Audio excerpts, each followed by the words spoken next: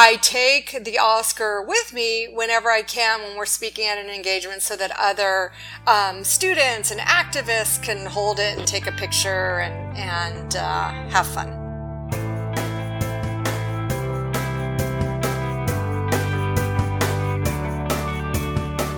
Welcome to Zestful Aging, where I talk with fascinating, talented, and influential guests who reflect on the adventures and challenges of aging and who are living their lives with vibrance and purpose. I'm your host, Nicole Christina, psychotherapist, writer, and zestful ager. And if you like this podcast, you'll love my companion course, Zestful Aging, Simple and Sustainable Habits for Health and Longevity. You'll have access to what I've learned from being a psychotherapist for 30 years and the latest research on what habits really matter and contribute to vibrant aging. Find out more at NicoleChristina.com. Well, I have my Jack Russell Terrier Sparky beside me, my coffee in my hand, so let's begin. Today we have a special treat for you. We are speaking with Melissa Berton, who is the Academy Award-winning producer for Best Documentary Short for Period, End of Sentence, and CEO of the PAD Project, a nonprofit organization dedicated to the principle that a period should end a sentence, not a girl's education. Welcome to the show, Melissa. Thanks so much. Thank you for having me. I'm delighted to be here. Congratulations on your Academy Award. Thank you. It still sounds surreal when you say that. Oh, it's unbelievable. I mean, what an amazing accomplishment. And I wanted to give our listeners a little background that you're an English teacher in LA and you ended up making this film. Tell us the story about how this film got going. Sure. So it's been a project that's about 6.5 years in the making, and it's still going on, and I am a high school English teacher, and I'm also the faculty sponsor for an organization called Girls Learn International.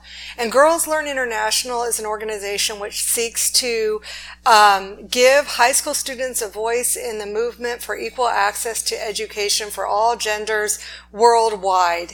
And girls around the world are educated to a lesser degree than boys are for a variety of reasons. And as part of Girls Learn International's program, they send high school students, 16 years old is the youngest you can go, to the United Nations, to the Commission on the Status of Women, to participate as actual delegates in sessions where we discuss obstacles to girls getting equal access to education. And it was at one such conference where my students and I learned that one of the main reasons that girls drop out of school is because of the lack of affordable and accessible hygienic pads with the onset of menstruation. And so because of staining a uniform, because of toilets that are far away, and various other reasons, forced child marriage, they quit school once they begin to menstruate. And so my students and I thought, that is not okay with us. We need to raise awareness about this issue. We felt ashamed and surprised by our own ignorance. It's something that should be so obvious, and what should be education, of course, is so important for advancement. And we, perhaps because we're from Los Angeles, we immediately thought what we need to do is make a film to raise awareness about this. I see. So you were involved in advocacy for girls and women before the idea of this film came along. You were Yes. sending your students to the UN. Yes, and as an English teacher, I'll just say that I would see which students of mine, just because we would read texts from various countries, because I teach world literature, where the heroes were often female, or maybe where female figures were not getting a fair shake at society. I'm thinking of Nora from Ibsen's A Doll's House. I'm thinking of Hester Prynne from The Scarlet Letter. And I could tell by the way that some of my students would react to the injustices that the female figures faced. I would say, hey, there's this organization called Girls Learn International. Are you interested? And lo and behold, they were very interested. And so we became this chapter at our school, which is Oakwood School in Los Angeles, and we started going to the United Nations and advocating for girls' education. It's amazing. And so I'm guessing you have quite a reputation in your high school. Yes, in my high school, it was a lot of fun. The day after we won the Academy Awards, I came to my 9th grade class with the Oscar in hand, and everybody applauded, and it's pretty much was the show and tell feature of school that day. Everybody came and got to hold it and touch it and see what it was. It's heavy. It weighs 8.5 pounds. And where does it live? Does it live in your home? It actually lives in a book bag from my school, because as part of the PAD Project organization, which is the nonprofit that sort of housed the funds to make the movie that the students and I all are a part of, and students who have graduated continue to be a part of, we go to other high schools around LA and indeed around the United States. So I take the Oscar with me whenever I can when we're speaking at an engagement, so that other students and activists can hold it and take a picture and have fun. I know that this is probably impossible to put into words, but what effect has this had on your students? Wow. Well, they are very eloquent, and each individual could speak to that probably, more accurately than I could, but I will say that each of them has stayed with it, so that the founding members of the PAD Project, who began the documentary as 15-year-olds, are now as 22-year-olds and 24-year-olds and 20-year-olds. They're all on the staff of our nonprofit organization, working on the marketing, the social media, traveling to different places around the country to advocate.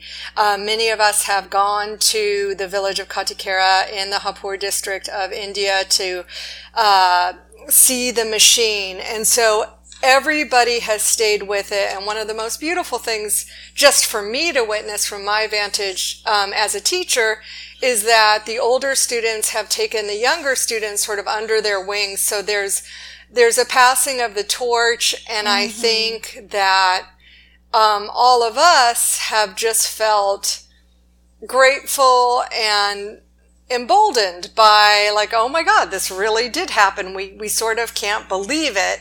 And so we feel responsible to encourage and support younger people who are now younger than they are, because they were 15 when they started this movement. So I think they all feel a responsibility and also a joy in bringing younger voices, because they started when they were young.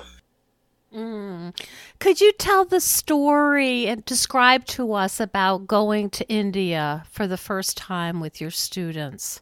Absolutely. So our director, Raika Zatabshi, had filmed the installation of the pad machine and then the effect of the pad machine on the village community over a 6-month period. So in other words, when she first went to film the first part of the film, I'm talking about the documentary now, period, end of sentence, she captures the attitudes of the village and the community before the pad machine is even opened and before the women are working at the machine. Then she traveled. Then she came back 6 months later to see have the attitudes toward menstruation changed? And yes, they have, remarkably. And what is the business model like? And what's happening in the village? Then, 6 months after that, we had our first cut of the film, our first film ready to show. And we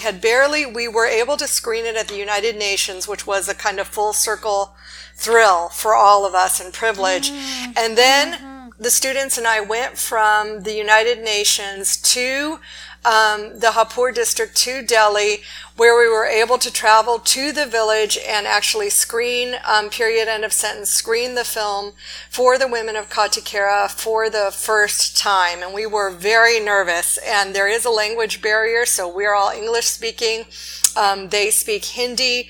We worked with an NGO, Action India, who absolutely facilitated everything. And they were our translators on the ground, and we projected the film onto a bed sheet in one of the homes, and there were about 60 or 70 of us who gathered round and just watched, and we sat together and laughed and cried, and it was one of the more profound experiences of my life, and I know of the students' lives as well.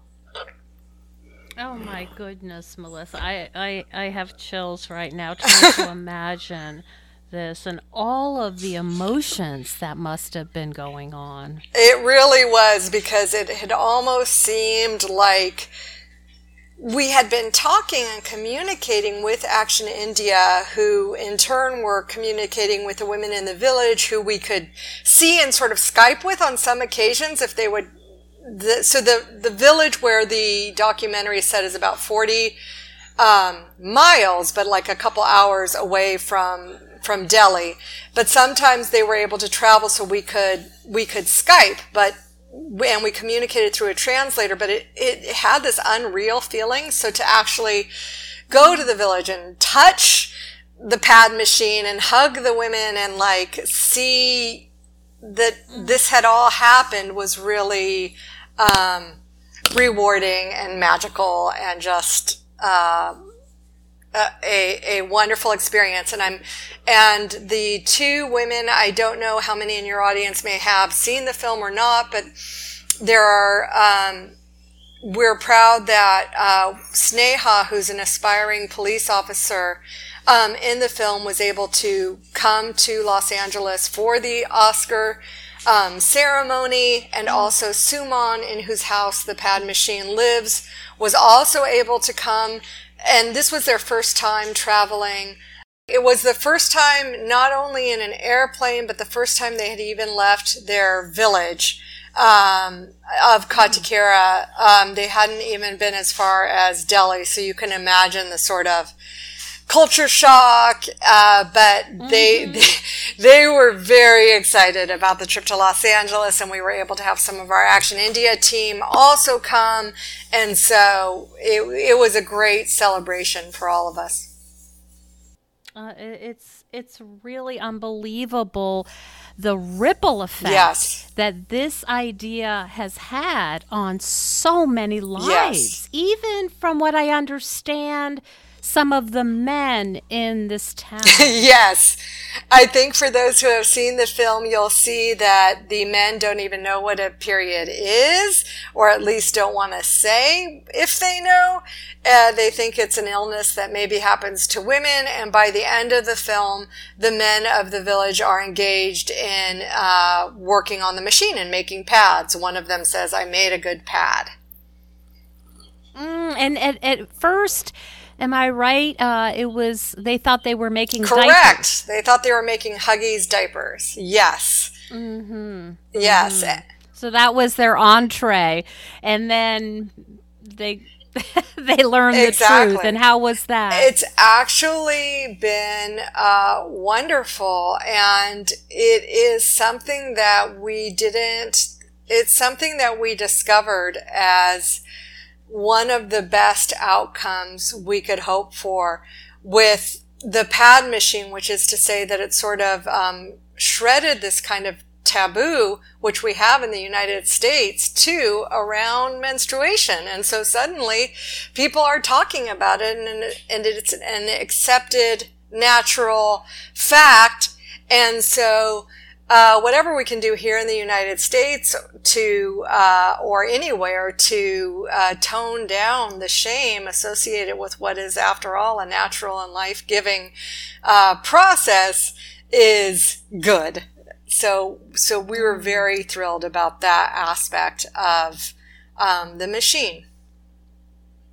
With all of this impact, and it's just amazing story, how is it for you to be an English teacher at this point in your life? It's wonderful. I love teaching, and people ask me, "Oh, are you still going to teach?" And to be perfectly honest, there is a lot of work with the PAD project, and I don't know how I'm going to do everything I need to do time-wise, but I would never want to not teach. There's a double negative for an English teacher, but I would, because that's what keeps me in touch with the students who make me braver and better. And I love being in that community. So that's where it all sort of begins with me. So to step out of the classroom is just not something I really think about at this point.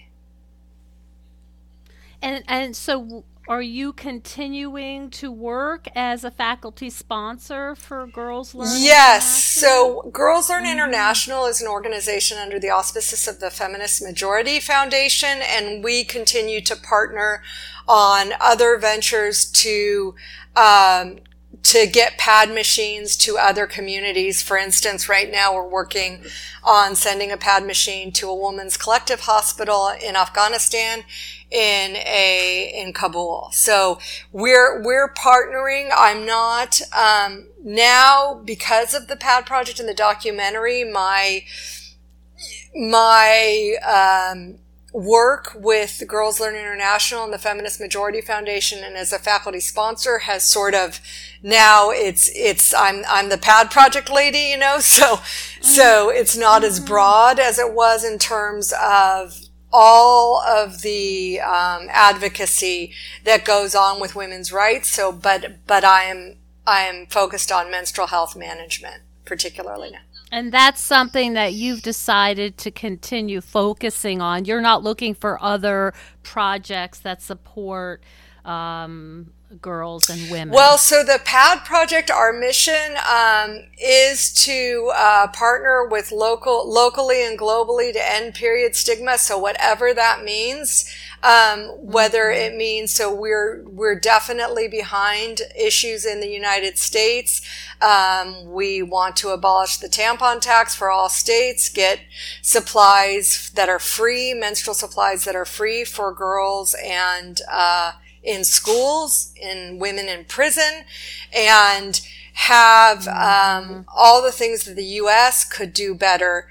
We want to do that, and at the same time, we are working with communities around the world who have expressed a desire for a pad machine in their community.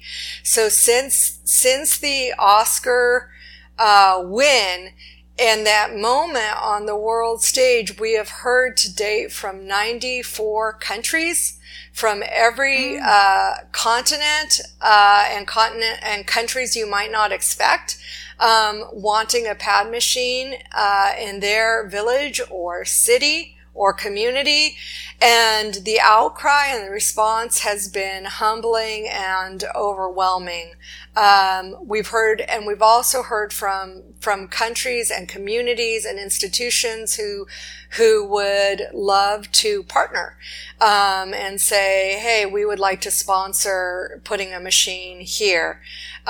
We've heard from schools in the United States where, you don't think about it so much in the United States, but in fact, we've heard from several schools where the school nurse and teachers are paying out of their own pocket for pads and tampons for their students. And we certainly think there's no call for that. We know that in lower socioeconomic areas throughout the U.S., when free sanitary napkins were given in dispensers in the bathrooms, attendance went up. So it's something we're committed to supporting, kind of a menstrual justice platform, across, wherever we can, however we can. And that's why we need all these students, because they have they're the worker bees. Exactly, and they're brave. They're very brave. Oh.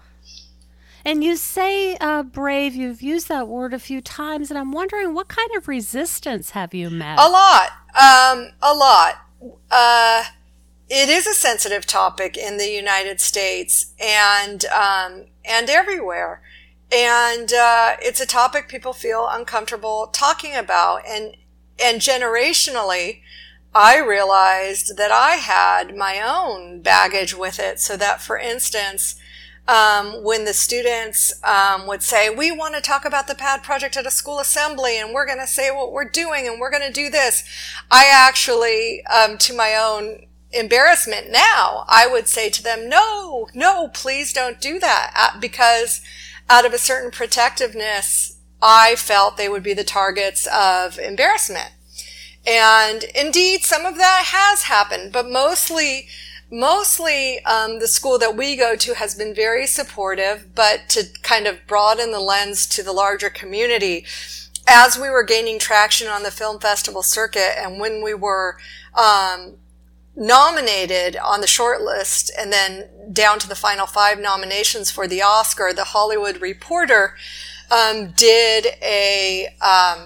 they do a feature every year where they have anonymous people who are members of the Academy speak out about their votes. And there was a whole article from somebody who identified himself as a long-standing male member of the Academy who definitely would not vote for period, end of sentence, because it was just, I quote, icky.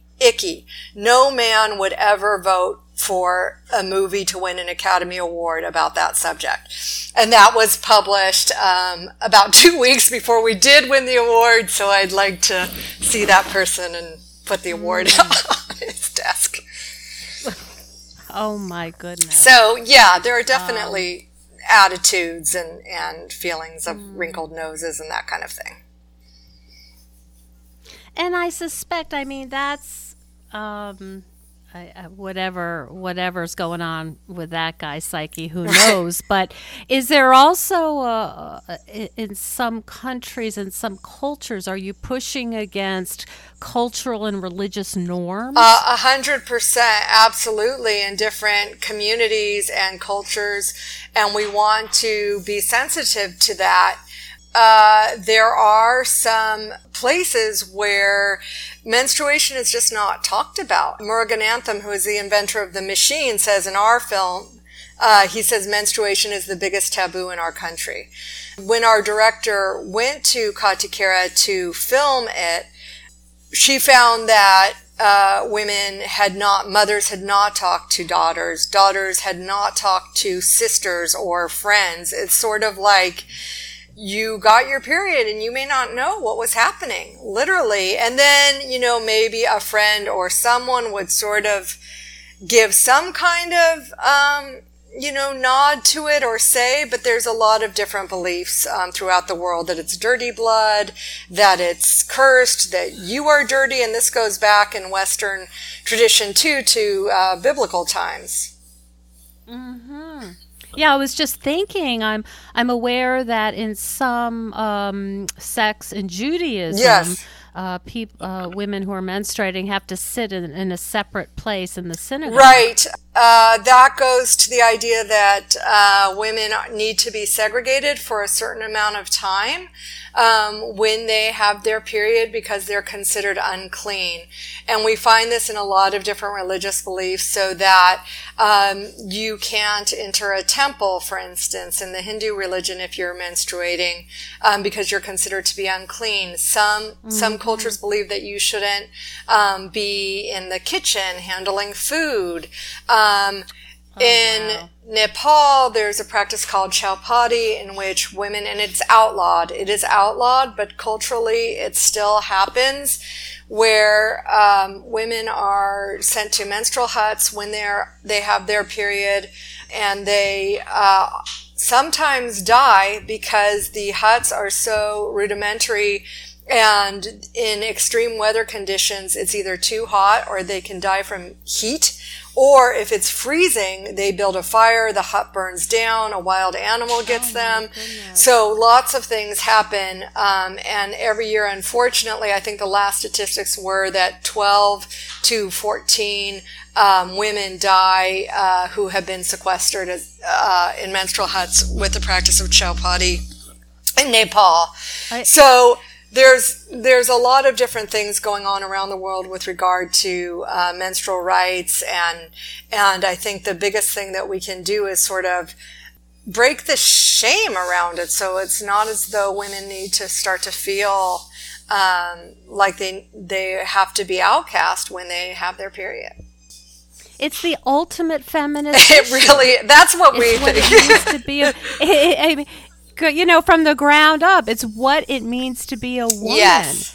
And it's just fascinating to hear you describe these practices that are still going on and still really speak to the fear and the misogyny in the world. It's unbelievable. Yeah, it really is. It really is. And it's funny because again, around the time right before leading up to the Oscars, people were like, this is your moment because of Me Too and Time's Up. And I'm thinking to myself what you just said, which is like, hello, this moment for women and girls, begins since the beginning of the human race. So so this is where it all begins. And so if we can all at least begin to talk about it and appreciate differences that are bound to arise in cultures and religions, but also to make sure that women aren't being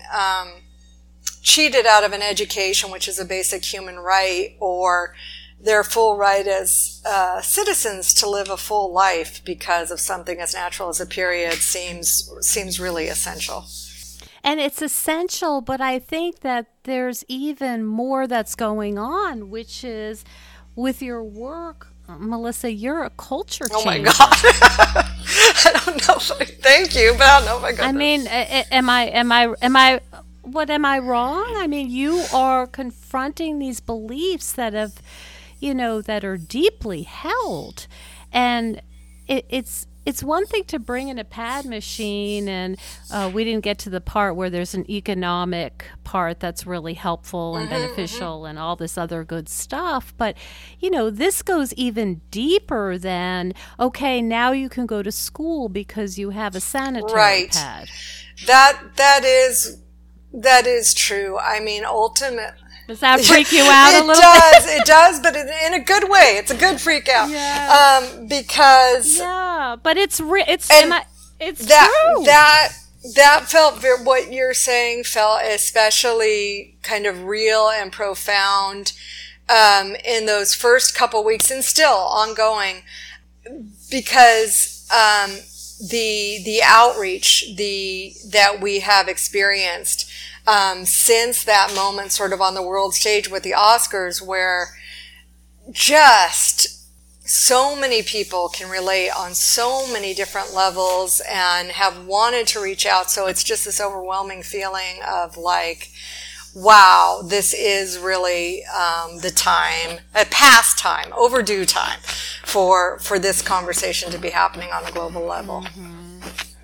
You've gotten a lot of attention. I saw you were on The View and interviewed by CNN and lots of major media focus. Yeah, I think it's because it's so common that, half of the population experiences a period, and so I think everybody can relate to it. It's one sort of phenomenon that I loved about this, or that I continue to love about this whole experience, which is touching, is that a lot of fathers, men, have approached me or other people involved with the PAD project to say, hey, thanks for for giving me a platform so that I can like watch the film and talk to my 14-year-old daughter in a way that feels comfortable, because I felt shut out, or I felt embarrassed, or I didn't know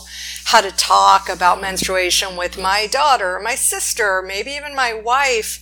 And so to have a film where it's just kind of front and center has done that. And I think we have so many more allies too than I think just like the Men in the Village, I think men want to be helpful and supportive, and if it's out there in such a way that it's not a topic of shame or embarrassment, then I think that's a way for everybody to sort of link arms and do this together. You know what, it just occurred to me as this is Zestful Aging, many of the guests that I talk to are 45 and over, or speaking about the experience of people are 45 and over. And as you well know, menopause is also, that experience is also stigmatized. 100%. Yes, absolutely. And it goes... So it's like, getting it is a problem and losing it is a Absolutely. problem. And that's so tied in the United States anyway to your power as a woman. If you're not, seen as fertile, you're somehow less relevant than somebody younger, which is just upsetting.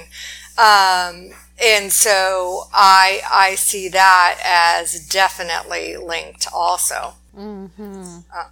Well, the experience of being female. Yes. The theme yes. is, what happens in the female body is problematic. It's just a different version. Yeah, exactly. And this may be too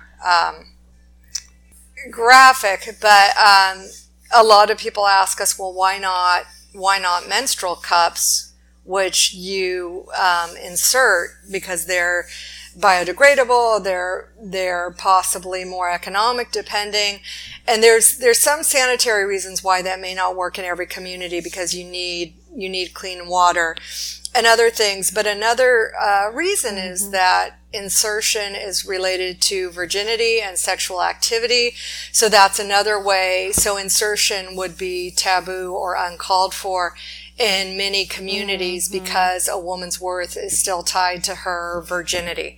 So that's a flip side of the menstrual of the menopause. So it's like your virginity and your fertility equals who you are, when, as all of your listeners know, and as we all know, we're so much more than that.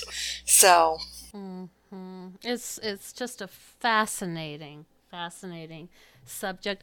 Do you want to leave our listeners with maybe some inspiration in doing a project? And I know you mentioned that you're 50 and you're doing a project that is it's a really big project. It's wonderful and yet has challenges, and many people in our audience are listening and thinking, hey, I've got a lot of years left. I'm 50 or I'm whatever. 50.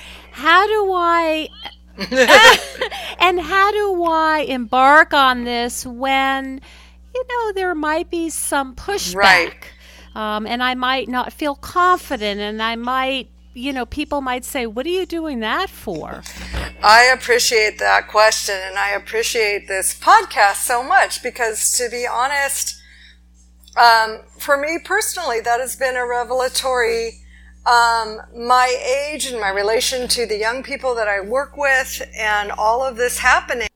So I would say your naivete or your innocence can be your biggest strength, because as long as you're committed to your idea and you know that your idea is sound and just, you'll find a way. And I would say that include as many people and voices as possible. I know there's this thing of too many chefs spoil the broth or whatever, but if you're making something really big, you need as many chefs as possible.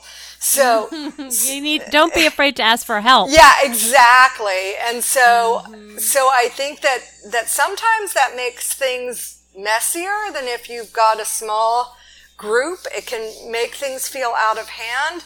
But when I think of the scope of all that has happened, I couldn't, there have been so many people whose ideas and voices have been involved, and every one of those has helped to bring it to the point that it's gotten to. So I would say, don't worry about what you know, just worry in terms of process, because that will come, and just include as many voices and people and help as you need, and go for it. Mm-hmm. I love that. That's really great advice. Like, you don't have to figure it all out. Right. You just have to take the first step. Yeah, I mean, I really think that, I can identify that with the podcast. I didn't know what I was doing, and then I just started doing it. Right. And now look. And then you learn. That's right. Yeah, that's perfect. Melissa, thank you so much for spending your time with us. This project is deeply inspiring, and I'm so happy to have gotten to speak with you about it today. Me too. Thank you so much for having me, and thank you for your podcast, which is very inspiring, and I love it. So I'm so excited to be a part of it. Thank you so much for joining us on Zestful Aging. If you like the podcast, please share it with some of your friends. I love to hear from my listeners. Send me an email at NicoleChristina.com. In this phase of our lives, we're more aware that our time is precious, and we certainly don't want to waste it taking care of stuff that we no longer need, left over from a life that we are no longer living. We know we would feel better with less clutter and more open space, but we don't know how to get there. If this sounds familiar, I'd love you to check out the online course I've developed with professional organizer and designer Carrie Luderin. This course is different than others you may have tried because we give you clear steps to deal with the clutter and tools to help you face the overwhelm and feelings that come up when you're going through your clutter. It's practical and realistic, and the lessons are short and punchy and very manageable, but it has the power to change your life. We all deserve to live in a peaceful home without the chaos of too much stuff. Find out more at NicoleChristina.com. And stay tuned next week for another interview with a fascinating and inspiring guest. See you then.